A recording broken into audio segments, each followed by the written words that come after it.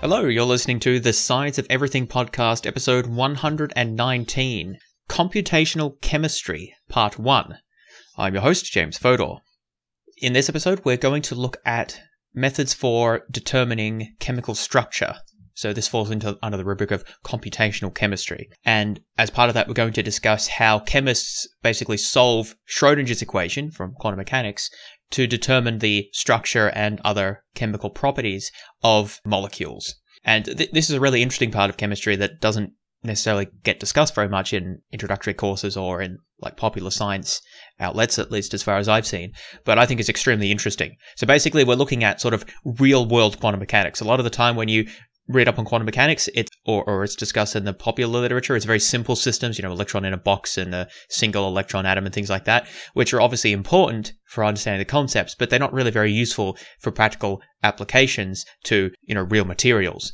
And so computational chemistry and molecular structure is where sort of the rubber hits the road, if you like, and we actually apply some of these methods to understanding and predicting the structure and other properties of molecules. Now, this is going to be a fairly technical episode, or actually two-part episode. This is part 1. And so you're strongly encouraged to listen to the prerequisite, which is episode 14, Principles of Quantum Mechanics. And generally, somewhat of a background in chemistry and quantum mechanics will be useful. So check out some of the other episodes I've done on those topics as well. But 14 would be a good place to start. In particular, I'm going to be talking about and sort of assuming basic familiarity with terms like, molecular orbitals, Hamiltonian, Schrodinger's equation, electron spin, Pauli exclusion principle, and other such concepts. So if you've never even heard of many of those things, probably a good idea to go back and listen to one of the previous episodes, such as the Intro to Quantum Mechanics or similar ones that I've covered, because otherwise some of this stuff is not going to make a lot of sense. That being said, I will give a refresher for these things when I mention them, but it will be a bit brief if you've never heard of them before. So again, you have been warned, this is going to be a more technical episode. But I do know that there are those out there who really enjoy the more technical, sort of more advanced stuff. So hopefully you find this series interesting. Now, in this first part, we're going to start by talking about valence bond theory, which is sort of an older way of describing molecular structure. And then we're going to move on to molecular orbital theory, which is what we're going to spend most of our time on. And in particular, I'm going to go through in some detail the Hartree-Fock method and how that's sort of derived and the assumptions made and the reasoning behind it and so forth. And talk about how those equations are solved and how that gives rise to our molecular orbitals, which determine the structure of a molecule. That probably will take us to the end of this first part. In the next part, I'll talk about how the equations, the Hartree-Fock equations, are actually solved in practice, and so the use of the linear combination of atomic orbitals and the basis functions and how they're sort of computed to solve for the actual, real solutions to give us some numbers. And I'll also talk about how we include effects of electron correlation and the techniques involved in that. I'll also, in the next part, talk a bit about some other methods in a bit less detail, including semi-empirical methods, molecular mechanics / molecular dynamics, and also another approach which is called density functional theory. So I'll give you sort of an introduction to some other ways of working out some of these problems. But at the heart of a lot of this is the Hartree-Fock formalism, and that's what I'm going to spend most of my time talking about. And a lot of this is quite mathematical. Obviously, I can't show you the mathematics because this is an audio podcast, but that's part of, what we do here is to take ideas that are usually represented using diagrams or equations or whatever else, and to try to explain them verbally. And I think that there's an advantage of doing that. Now, I have got a fairly detailed working out of a lot of this stuff, which I'm going to post a link to on the Facebook page, and hopefully in the podcast description as well, so you can click through and have a look at these notes for yourself if you're interested. But that's not required for following the episode. All right, so that's enough preamble. Let's get started and talk about valence bond theory. So the basic question that we're trying to address here is, what shape do molecules have, and what are their chemical properties, such as, how much energy is released when the molecules are formed, or maybe their spectroscopic qualities in terms of what frequencies of light they emit when they're excited, or magnetic properties, optical properties. So there's lots of things that we might want to know about molecules, but sort of shape and energy are kind of the two most basic ones that we can think about. And molecular structure is the broad sort of area that we might use to describe the sort of set of questions. And the techniques to solve them are computational in nature. So valence bond theory is sort of the oldest theory that attempts to explain chemical bonding in quantum mechanical terms. There are other methods that are not really incorporating quantum mechanics, but here we're looking at a quantum mechanical framework. How valence bond theory works is that it takes the atomic orbitals of single atoms and then combines them, basically adds them together to generate chemical bonds for the molecule as a whole. So hopefully you recall, again, this is where I'm appealing to sort of assumed knowledge of basic quantum mechanics, that when you solve Schrödinger's equation for the hydrogen atom, so electron going about a single proton, you get a series of orbitals, which are basically like positions/energies that the electron can exist in. So there's your s orbitals, your p orbitals, your d orbitals, and so forth. And within each of those sort of sets, there's different numbers depending on the energy level. So, there's the 1s orbital, the 2s orbital, 3s orbital, and then there's the 2p, the 3p, and so forth. So different orbitals, different shells with different energy levels. And these orbitals are different shapes. So the s orbital is basically a sphere. The p orbital is kind of like a dumbbell or an hourglass shape in different directions. The d orbitals are more complicated still. So when I say orbital, if that's a bit abstract, just always think electron cloud shape. It's like the shape of the electron cloud surrounding the atom, representing the probability of an electron being in a particular position. And each orbital, well, any type of orbital really, has a particular corresponding shape and also energy. Because the shape of the electron cloud around the nucleus is directly related to how far away the electron is on average from the nucleus. And the distance of the electron on average from the nucleus is going to determine its energy. So obviously the electron's negatively charged, the nucleus is positively charged. The electron tends to be attracted to the nucleus, other things being equal. And therefore, the distance it achieves with respect to the nucleus determines its energy level. So the closer it can get on average, then the lower its energy level is. So that's why, in the s orbital, for example, the 1s orbital, it's as close as you can get to the nucleus, and therefore is the lowest energy state. And then the 2s orbital is the next closest, and so on. So one orbital means one shape and one energy level. A different orbital will have a different shape and a different energy level. Okay, that's for a hydrogen atom. We have these standard atomic orbitals. Atoms with more protons will have a different set of orbitals. Unfortunately, we can't solve for those exactly because now, as soon as you introduce an extra electron, the situation gets a lot more complicated. I'll talk a bit more about that a bit later. But the point is, you've got your atomic orbitals for hydrogen, and then other atoms, going to be similar-ish to those. At least the smaller atoms. Once you get transition metals, it becomes even more complicated. But at least small atoms, things like carbon, fluorine and sulfur and stuff like that, especially sort of molecules, atoms found in organic molecules, they're going to be roughly approximated by the hydrogenic orbitals, as they're called. But when we come to molecules, it's a whole different ballgame, because molecules, a bunch of atoms covalently bonded together, they don't have atomic orbitals. They have a different set of orbitals for the molecule as a whole. And valence bond theory is an attempt to predict those molecular orbitals on the basis of your atomic orbitals. So basically what we do is we say, take H2O, for example, very simple molecule. 1 oxygen, 2 hydrogen atoms. So I'm going to give my oxygen atom a set of hydrogenic atomic orbitals, the S, P, D, and so forth. And then I'm going to give my hydrogen atoms, each of them, a set of hydrogenic atomic orbitals. In that case, it'll be exact because they're actually hydrogen. In the oxygen case, it's going to be an approximation, but still good enough. Because again, the real oxygen atom will have slightly different orbitals, but using the hydrogen ones will be close enough, at least for valence bond theory, right? So I stick a set of those atomic orbitals on each of the atoms, and then basically see how they overlap. For example, if I have two s orbitals close enough to each other, they overlap. And since they're basically spheres, what you get is a sort of an oblong shape, because the spheres sort of partially overlap and you can sort of draw an oblong around it. That overlap of the orbitals will represent a bond, and that bond has a name. It's called a sigma bond. That's a Greek letter that it's named after. So whenever you have two s orbitals sort of overlapping it to form an oblong, it's called a sigma bond. You can actually form a sigma bond in a different way. You can have two p orbitals. A p orbital is kind of in like an hourglass shape.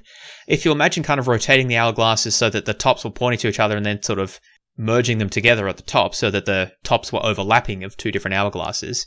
Now you've got it's kind of like an infinity symbol, except there's three. I don't quite know how to explain that. Sort of three ovals next to each other. So, the infinity symbol but with an extra one, or the figure 8 on its side, but with another circle there. That's what you've got, right? When you overlap the ends of the hourglass on each other. Hopefully you can visualize what I'm saying there. That is also a sigma bond. Basically because it's sort of two blobs overlapping with each other, face on, if you like.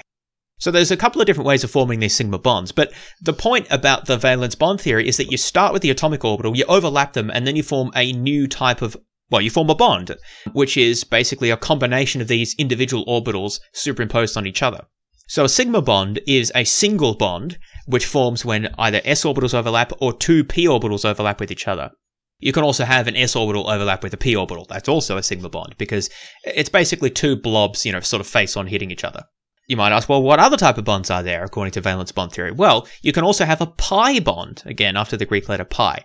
Now, pi bond is quite different, because in a pi bond, you have two p orbitals, but instead of meeting sort of face on, remember, you've got the hourglasses, you rotate them towards each other, and then you sort of push them in towards each other, and they overlap, and you get that sort of triplet blob structure. That was a sigma bond.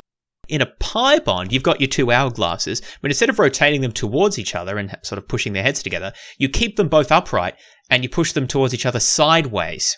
So you've got two upright hourglasses kind of next to each other. And now they're not meeting head-on, they're meeting side to side.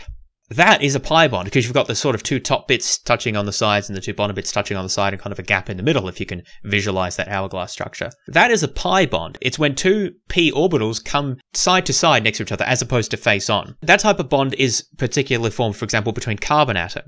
You can also combine sigma and pi bonds, because remember, carbons can form double bonds between each other and other atoms as well. So in that case, you might have a sigma bond and a pi bond. And so basically, one of the double bonds is sigma and the other one is a pi bond.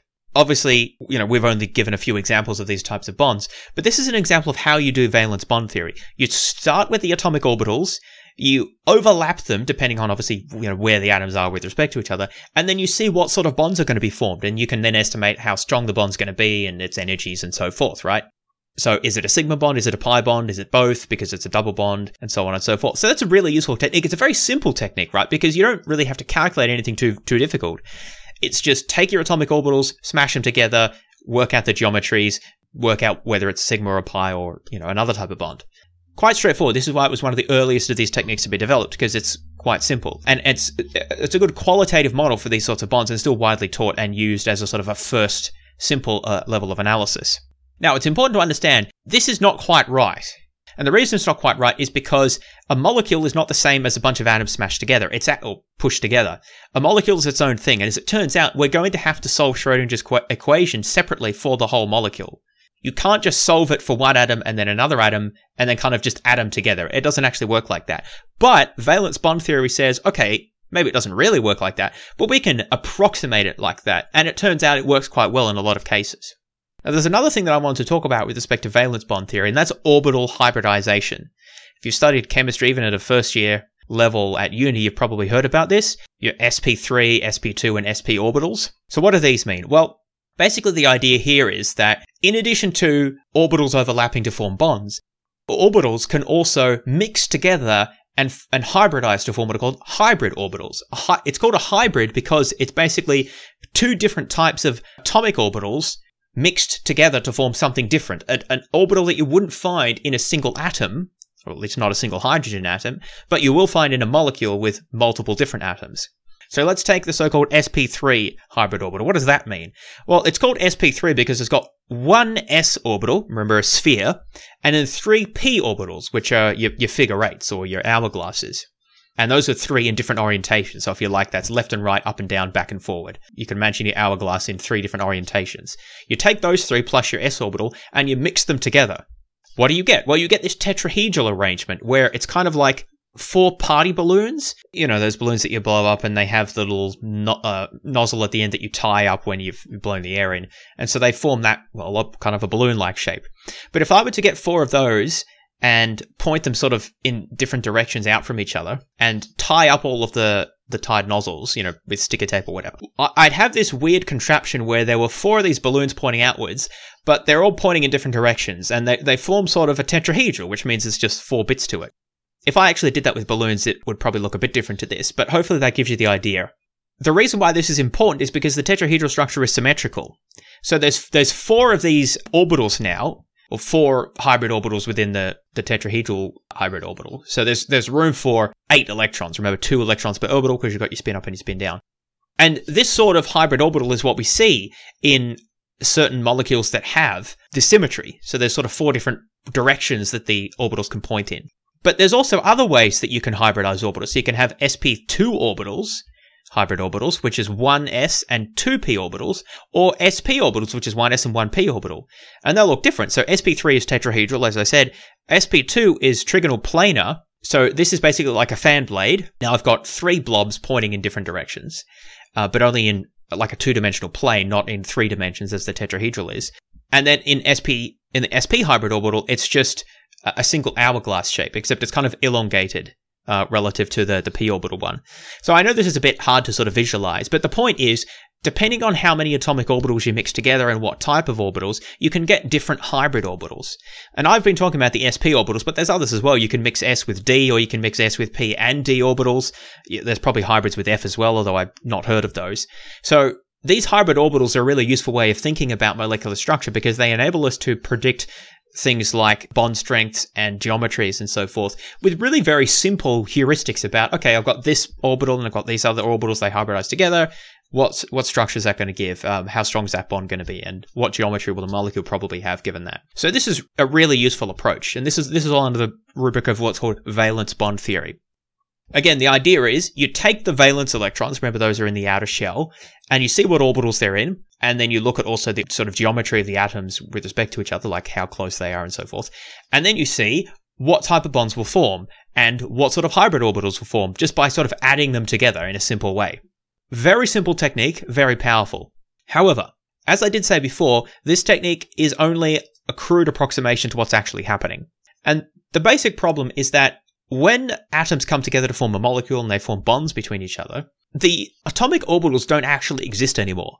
And this is the sort of thing that valence bond theory gets wrong. Valence bond theory assumes that atomic orbitals still exist. They just kind of merge together or add up or something like that. Or maybe they hybridize, but it's still formed from the same basic ingredients. But that's not actually true.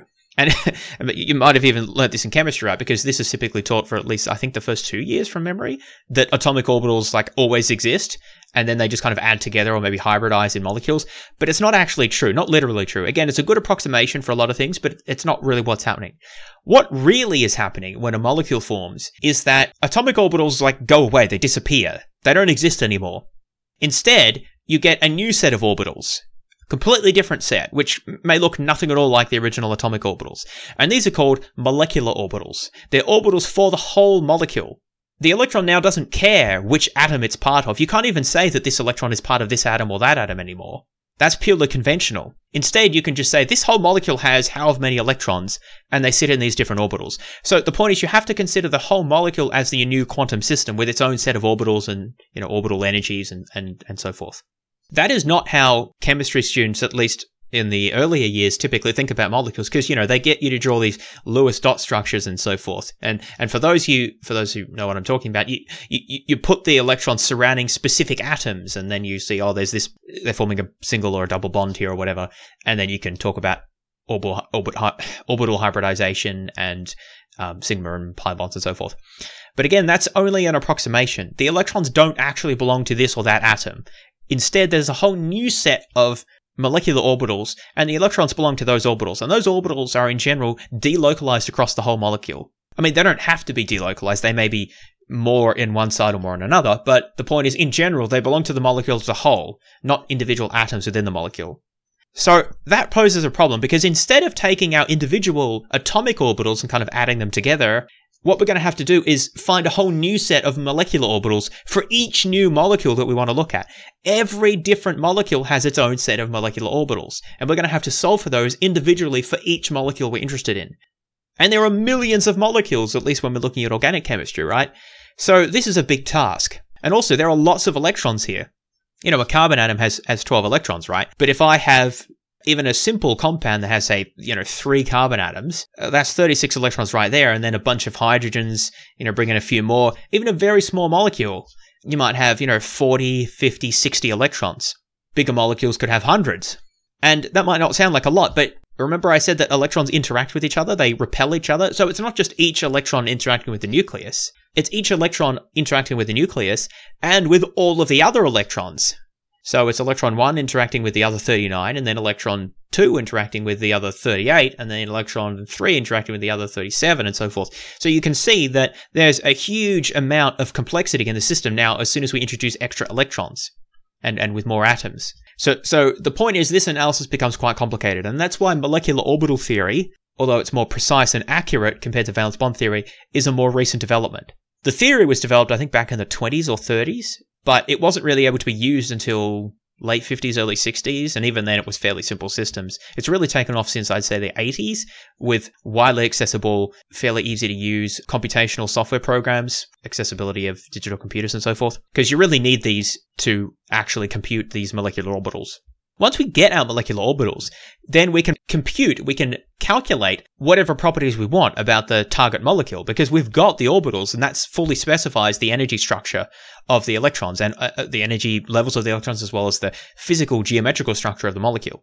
So what it all comes down to then, molecular orbital theory and particularly the Hartree-Fock method, which I'm about to talk about, is solving Schrödinger's equation for a molecule instead of for a single atom. And in particular, instead of a hydrogen atom, because the hydrogen atom is the only atom, with one proton, one electron, that we have a closed form analytic solution for the Schrödinger's equation. That means that you can write out an equation that exactly that exactly represents the Schrödinger equation for that system as a series of functions. For all other systems, we only have approximations, although those approximations can be made arbitrarily accurate.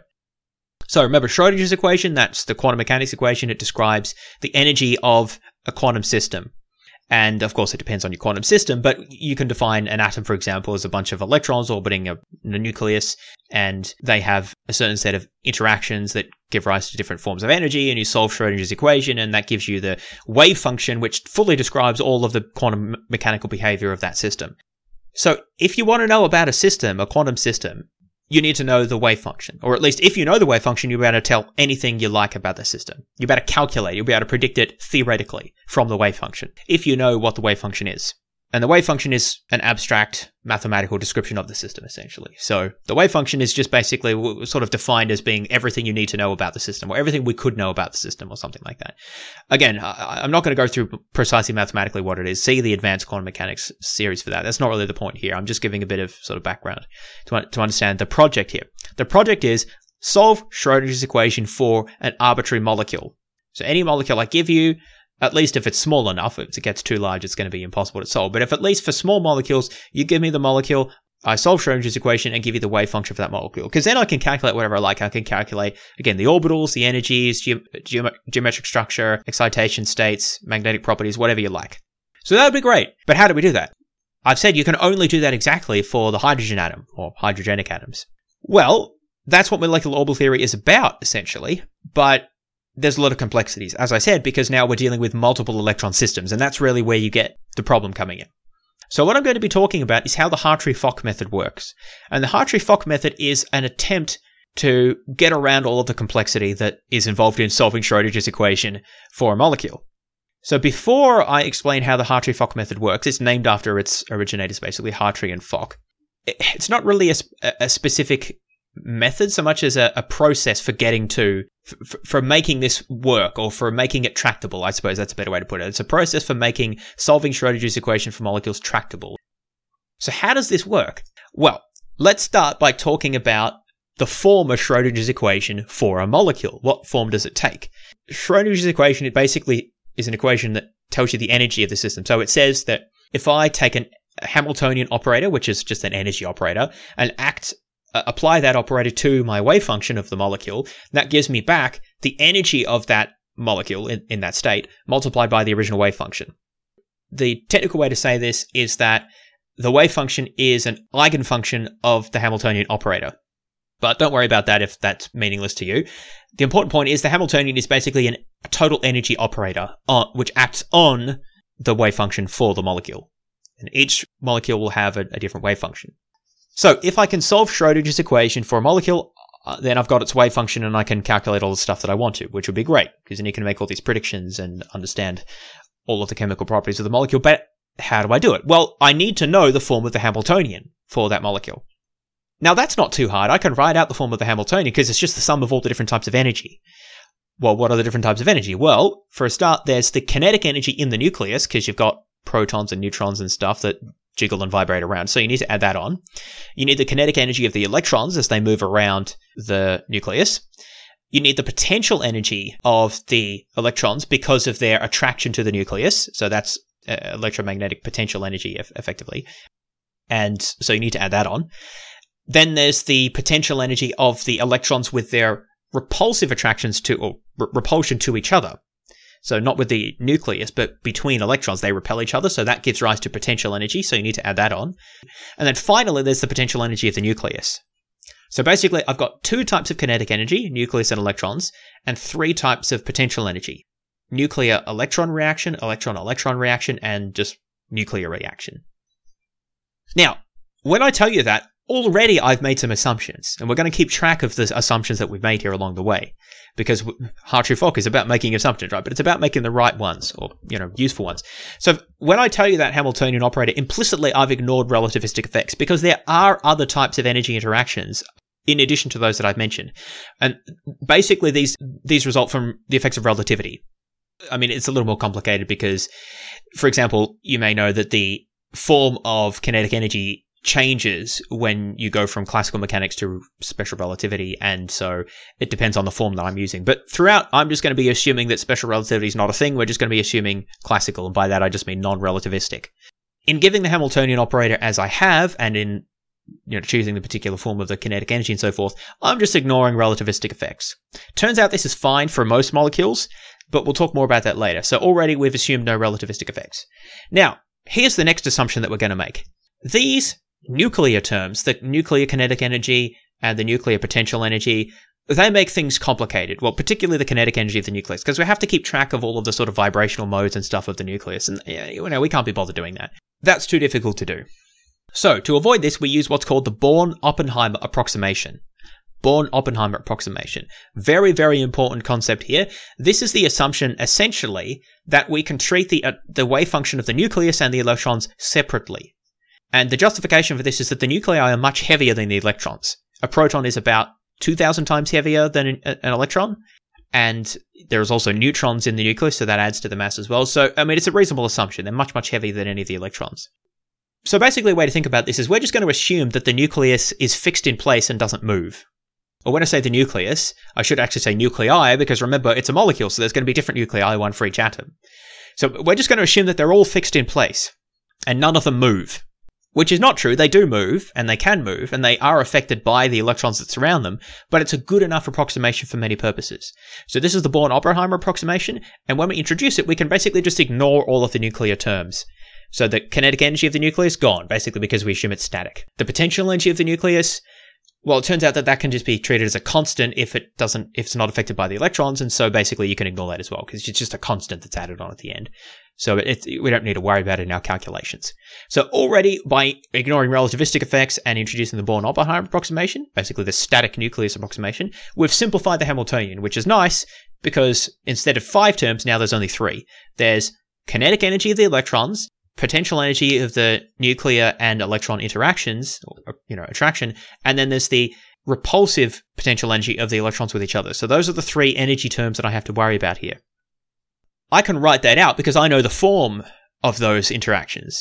So, the form for kinetic energy is basically half mass times velocity squared.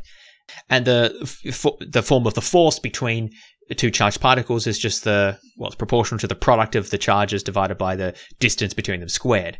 And so I can write that out for the nuclear interaction and also the electron-electron interaction force and put that all into my Hamiltonian. So this is good. We've made some progress. We've simplified the Hamiltonian by introducing the no relativistic effects and Born-Oppenheimer approximation, and I've written out the functional form of these kinetic and potential energy operators using just, standard knowledge from mechanics and from electromagnetism. So, that's all good. Now I know what my Hamiltonian looks like. But I still need to actually solve the equation, right? I still need to find a wave function that satisfies this equation, and I need to find the corresponding energies. So how am I going to do that? Well, here is where the Hartree-Fock method really comes into its own. Or we really start applying this method specifically because there's a very clever idea here. Here's what the Hartree-Fock method says to do. Let us write the total molecular wave function, the wave function for the whole molecule, as the product of individual molecular orbitals. Remember, an orbital is basically just like a region of space where you're going to, with probabilities associated with the likelihood of finding an electron in that space or in that region. And there are going to be 2 electrons or up to 2 electrons in each orbital, a spin up and a spin down. Although, if that's confusing, it may be easier to just think one electron, one orbital, because although it's not like there's 2 electrons in each orbital, it's sort of helpful as a way of conceptualizing it that like, okay, each electron has its own orbital and all the orbitals have different shapes. It's just at the end you have to kind of times it by 2 because there's 2 electrons in each orbital. But turns out that that's actually an okay way to do it because the electrons are indistinguishable. But anyway, I'm going to write my molecular wave function as the product of individual molecular orbitals. Now remember, these are not our atomic orbitals, the SPs and Ds and so forth that we know and love. These are unknown molecular orbitals. We don't know what they are, and they're going to be different for each molecule that I look at. You might ask, well, how's that helpful? I've just said that a thing that I don't know is equal to the product of a bunch of other things that I don't know. Well, it turns out that it's a step forward, but we'll have to sort of wait and see how that's a step forward.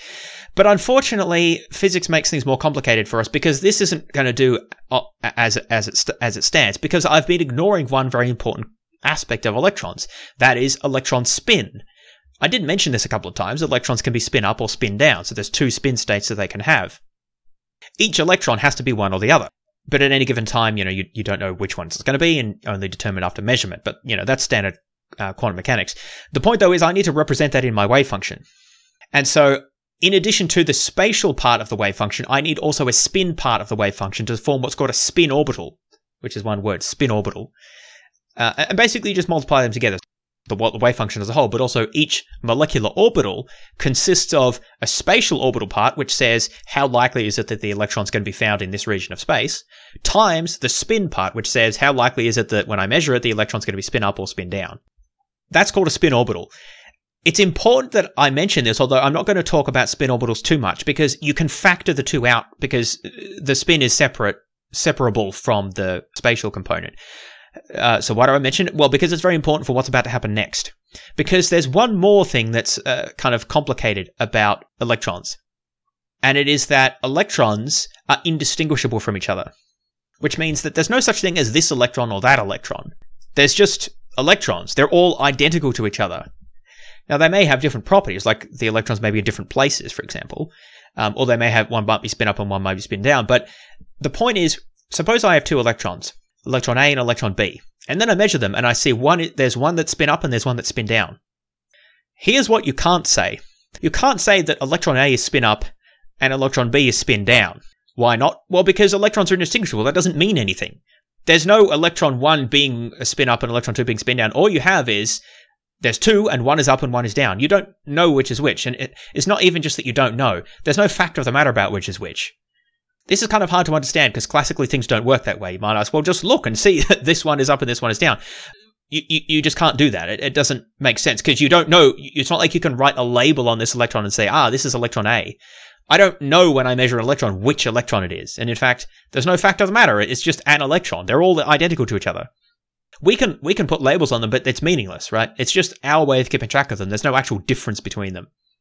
So that means we have to treat the maths differently. And the way to do this, I don't think it's going to be helpful to try to explain mathematically why it works this way. You really just have to look at it.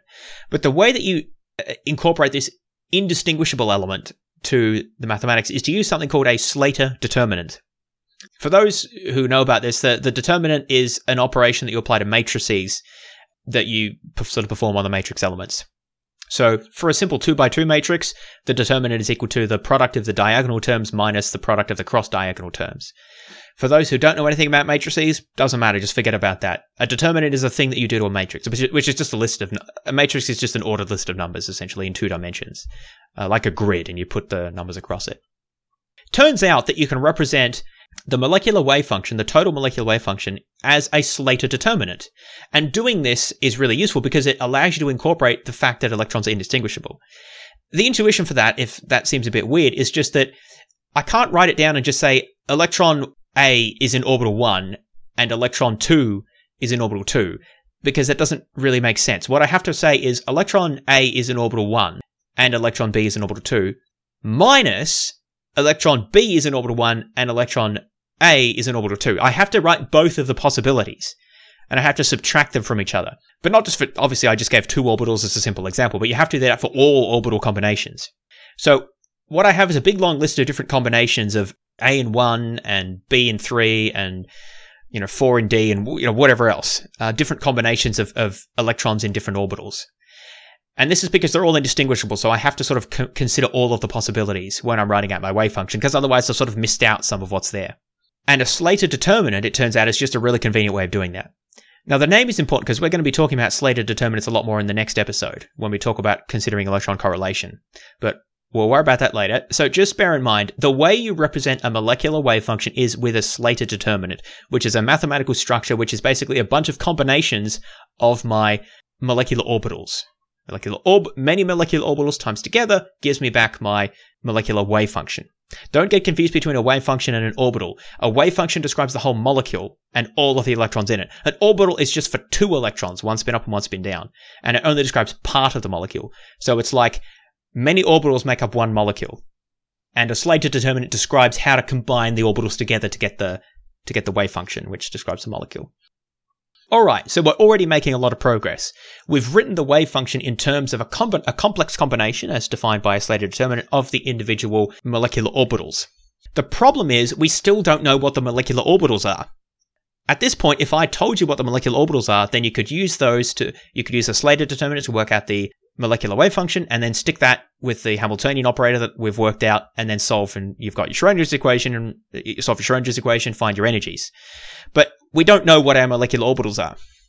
But as I said, already we've made a lot of progress because we've gone from having no idea how to solve Schrodinger's equation to now the specific question is, how do I find my molecular orbitals?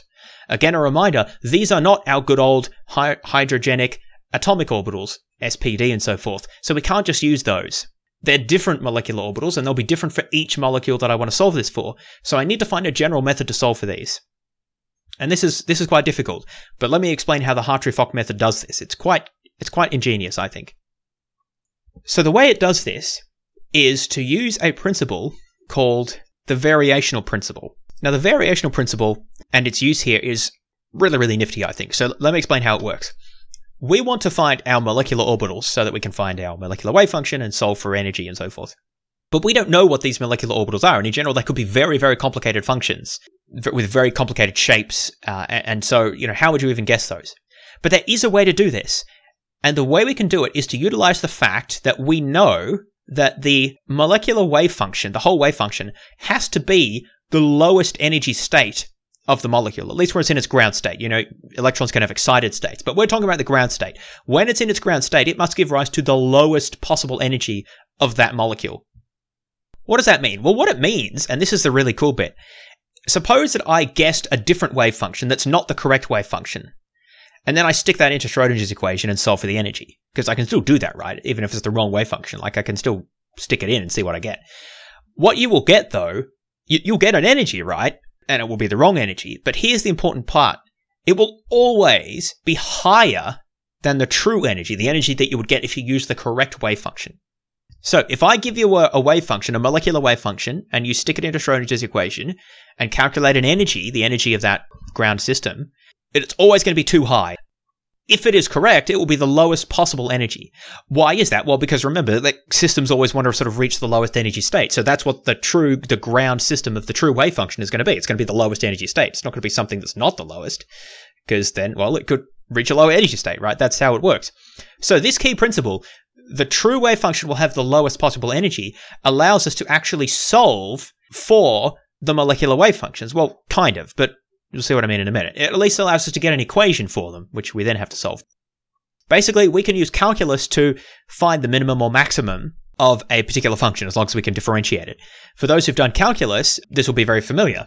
You differentiate a function, equate the derivative to 0, and solve. And that will tell you where the minimum or maximum is. In this case, it's going to be a minimum. This is finding the extrema of that function. For those who haven't done calculus, the principle is fairly commonsensical if you think about it. Imagine that I go to the top of a hill. Imagine it's a sort of a simple hill that's sort of curved. When I go to the top of the hill, think about what the ground looks like.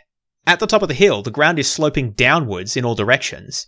But at the very top of the hill, at the very, very peak, the ground has to be flat, right? Because the top of the hill is where it goes from sloping downwards on one side to sloping downwards on the other side. So there has to be a part in between it, assuming it's smooth, where it's exactly flat. And as it turns out, this actually is true for all possible geometries as long as it's sort of smooth. There's always going to be a point where the slope is 0, and that will be the maximum point or the minimum point. It works in a valley as well. If you imagine going down in a valley, it slopes downwards on all the sides, but there must be a point sort of right in the middle there at the very lowest point where it's exactly flat, because it's at that point that it sort of stops being sloping down on one side to start sloping up on the other side, if you see what I mean. It's where the marble will roll down to if you let it roll. That very point at the bottom of there, it will be flat. And that is how the variational principle works. It says, look, where is it flat? Where is the energy surface flat of the function? It's going to be flat at the minimum energy. And therefore, all I have to do is find the molecular orbitals that give that minimum energy. And those will be the true correct molecular orbitals for my true correct wave function. So that's awesome. I've found a method to find those molecular orbitals. However, I need to first actually calculate this derivative. And doing that is a bit tricky because I have to write an equation for the energy of the whole molecule. Now, doing that takes quite a bit of maths. The basic idea is fairly simple enough. We know how to write the energy of a quantum system. It's basically the integral of the wave function times the Hamiltonian operator, which gives you the energy, times the wave function again over all of space and also spin space. Don't worry if you don't really know what that means, but it's basically applying the Hamiltonian operator and integrating over that. So you solve an integral, and to do that, we need our Hamiltonian operator. Well, I've said what that is. We grab the potential energies and kinetic energies of the electrons, and we know what that is. So we stick that in, and we write that as an equation, and then we do a bunch of maths. Luckily, we're able to do this because we know what the form of the wave function looks like. Remember, we know the Hamiltonian, that's the energy operator, and we know that the wave function is a Slater determinant operating over molecular orbitals. So we can stick that Slater determinant into the equation for the energy, chug the sausage machine, and what we get at the end of this is an equation for the energy of the molecule, the whole molecule, not just one orbital, but the whole energy of the molecule. And it turns out that there's a fairly ready interpretation to give of this equation here. You can write it in fairly simple terms, in terms of, the way it's typically written is in terms of H, J, and K, if you're sort of following this along. And these H, J, and K terms are then themselves complicated integrals. But here's what it all comes down to. When I find the energy of the whole molecule, it turns out that there's only 3 separate bits of the energy that I need to worry about.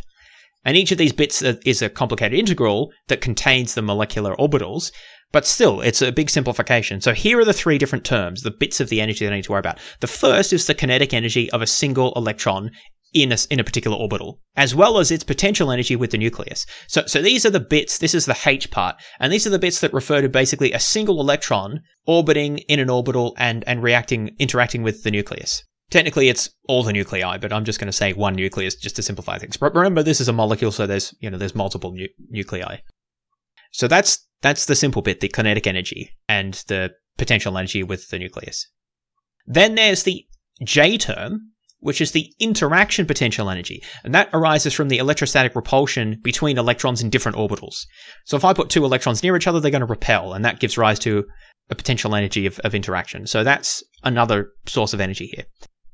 Now there's also a third aspect to or component of the energy, and this is kind of the complicated one. This is denoted as a K for those following along. This is a correction to the interaction energy, which arises from the Pauli exclusion principle. The Pauli exclusion principle, if you recall, says that you can only have 2 electrons in any single orbital, because 2 electrons cannot have the same quantum state in the same quantum system.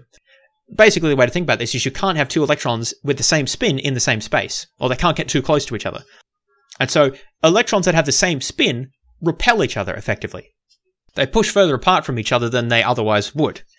And this gives rise to a correction to the electrostatic repulsion, the J term, between individual electrons. So this correction arising from the Pauli exclusion principle is an entirely quantum phenomenon. There's no classical analog. It arises from spin effects, which, again, we don't really see in the classical world. So if it seems a bit weird, don't worry, because it is. It's a quantum effect. But it's very important, and you have to put it in. Remember when I mentioned electron spin a ways back, and I said, well, actually, you need spin orbitals, and I need to consider the different spin combinations and Slater determinants and all that? That was critical, because if we didn't do all that, we wouldn't get this correction term there in the energy. And if we don't have it here, then we'd get the wrong answer. So it's very important that we included that spin stuff, even though it's quite complicated. So, to summarize, we've just now written the total energy of the whole molecule in terms of the kinetic and potential energy of a single electron in a particular orbital interacting with the nuclei, the interaction between electrons as they repel each other and they're in different orbitals, and also a correction to that interaction arising from the Pauli exclusion principle and different spins relating to each other. So there's 3 terms here in our energy function. Now, I just apply the variational principle, basically differentiate the energy, equate the derivative to 0, solve, and I get an equation. I get an equation that, if I can solve it, will show me what the molecular orbital should be. There's different ways to write this equation. The simplest way to write the equation, though, is just as an eigenvalue equation, which is just like the Schrodinger's equation. Remember, Schrodinger's equation is the energy operator, h, times your molecular wave function gives the total energy times the wave function back again. Turns out that when I go through the variational principle and solve it all and tidy it all up, what I get is a similar thing back, but with a twist. Instead of the Hamiltonian, I get a new operator called the Fock operator, denoted with an F. And it's multiplied not by the total molecular wave function, but by the set of molecular orbitals in my wave function. And then that gives me the molecular orbital energies times by the set of molecular orbitals back again. So Fock operator times molecular orbitals gives me energies of those molecular orbitals times the molecular orbitals again. So it's an eigenvalue equation. And these equations, it's not really one equation, it's a bunch of equations, are the Hartree-Fock equations. They're really, really useful because if I tell you what my operator F is, the Fock operator, then I can just solve these equations using, matrix methods to solve a bunch of simultaneous equations to get the molecular orbitals. And then with the molecular orbitals, I can just stick those in my Slater determinant, and that's a complicated combination of molecular orbitals, and get my total molecular wave function, which is the thing I'm looking for. So, the long and the short of it is, applying the variational principle allows us to find an equation for the molecular orbitals, which we didn't have before. Previously, we just had no idea what they were, but now we have an equation for them. So that's pretty cool. And it all uses the property that the true wave function must have the lowest energy of all possible wave functions. And so we can just write an energy equation, minimize that, and then find the molecular orbitals that minimize it. And then boom, those are our molecular orbitals. So we stick them into the Slater determinant, you get your total molecular wave function. But there's a problem. You knew this was too good to be true, right? It can't be that simple. Well, unfortunately, it's not that simple. Because that Fock operator, the one that I mentioned, that if I just told you that, you can solve the equation and find your molecular orbitals. Well, it turns out it's a complicated equation. I won't try to explain it, but it's got the different energy terms in it, including the Hj and the K terms that I mentioned, the interaction terms, the spin correction term, the kinetic and potential energy terms. It's got all those terms in it, right? But just for each orbital instead of for the whole molecule as a whole, as the H operator did. But the problem is that in the Fock operator, buried in there in all the maths, are the very molecular orbitals that I'm trying to find. So remember, I said if you give me the Fock operator, I can solve the Hartree-Fock equations and get the molecular orbitals that I need. But the problem is, in order for you to give me the Fock operator, I need to give you the molecular orbitals. But those are the things that I'm trying to solve for in the first place. So it's a chicken and egg problem. I need to have the molecular orbitals to find the thing that I need to solve for the molecular orbitals. So how do we do this? It seems impossible, right? And so, is all our work wasted? Are we stuck? Well, no, because problems like this in mathematics are not impossible to solve, they just take extra effort. Sometimes you can solve them analytically, but not in this case, because the Fock operator is too complicated. It's got all these different energy terms and integrals in it. Instead, the way we do this is we solve it iteratively. What does that mean? Well, it basically means we take a guess at what the molecular orbitals are, then we work out what the Fock operator is for those orbitals, stick that into the Hartree-Fock equations to solve for the orbitals, and then see how close they are to our guess. So you basically make a guess and see that if the result that you get is close enough to your guess. In general, of course, the first guess that you make is going to be way off, and so the molecular orbitals that you get are going to be, after your first round of calculation, are going to be very different to the ones you started with. So what do? Well, you take those new ones and you use them to update the Fock operator using the new molecular orbitals. So you've got a new Fock operator, version 2 if you like. Use that, stick that into your Hartree-Fock equations to calculate version 3 now, of your molecular orbitals. And then you use version 3 of your molecular orbitals to calculate version 3 of your Fock operator, which gives you version 4 of your molecular orbitals, which gives you version 4 of your Fock operator, which gives you version 5 of your molecular orbitals, and you go round and round and round until you basically reach a situation where version n of your molecular orbitals is basically the same as version n plus 1 of your molecular orbitals. So they converge to each other. And then you basically say, well, I found it. This is it, right? It's self-consistent. And this is why this technique is called a self-consistent field method. Because you basically start with a guess and then see if that guess is consistent with the equation that you're trying to solve. And if it's not, well, then you need to try again. But if it is, well, then that's your solution. So this takes a lot of computing power because you have to iterate many, many times before you're going to get the solution. And every time I want to go around this sort of circle of iteration, I have to calculate lots and lots of integrals. Because in the Fock operator, it turns out that there's basically not just interactions between each electron and the nuclei, but also there's interactions between each electron and all the other electrons in all of the different orbitals. It turns out, therefore, that these Hartree-Fock methods, the difficulty of solving them grows to the fourth power of the number of electrons. And this means that it's very, very difficult to apply these Hartree-Fock methods to anything but fairly simple systems because there's just too many integrals to solve. Even with a few dozen electrons, you get millions and millions of integrals that you have to solve each time you go around the iterative process. This can be done with modern computers, but you can see it's expensive because there's just lots and lots of computations to do. There's one wrinkle that I haven't really explained yet. Well, I mean, there's a few wrinkles, but there's one that I'm going to mention here before finishing out, and then as a lead up to the next episode, or the part 2 of this. And the wrinkle is this. I've said that that in order to solve these Hartree-Fock equations, we need to take a guess at what the initial molecular orbitals are, and then we find the Fock operator, stick that into the Hartree-Fock equation, solve for the new molecular orbitals, and then update. But the problem is, how do I even know what to guess? And how do I know how to update that guess? Because this is just, the molecular orbitals is just some function. How do I know what the function looks like? There's arbitrarily many different functions. There's an infinitely many different functions that it could be. How do I even know where to start? I've got to have somewhere to start and some way to sort of update the guess. And that's absolutely correct, right? So you do need some way to represent these functions, and you need a language for how to do that. And it turns out that there is a way to do this, and that is you need to select a particular basis set. And it's in the next episode that we're going to talk more about that basis set and how that gives rise to the Ruthan equations, which are the actual equations that you solve when you're doing this. You don't actually directly solve the Hartree-Fock equation, you actually solve the Ruthan equations, which is kind of like version 2.0 of the Hartree-Fock equations, if you like. And this involves selecting a basis set, and then going from there to actually solve the equations and get your molecular orbitals. And so in the next episode, I'm going to explain how that works, how you choose your basis set, what that means, how you put all the ingredients together to solve for ultimately your molecular orbitals and then your molecular wave function. But before we get to that, or before closing out this episode, I'm just going to briefly summarize where we're up to so that we can put the pieces together. So remember, what we're trying to do is we're trying to solve Schrödinger's equation for an arbitrary molecule that contains multiple electrons. Unfortunately, there's no closed-form mathematical functional solution for this because it's too complicated. So we're going to have approximate solutions.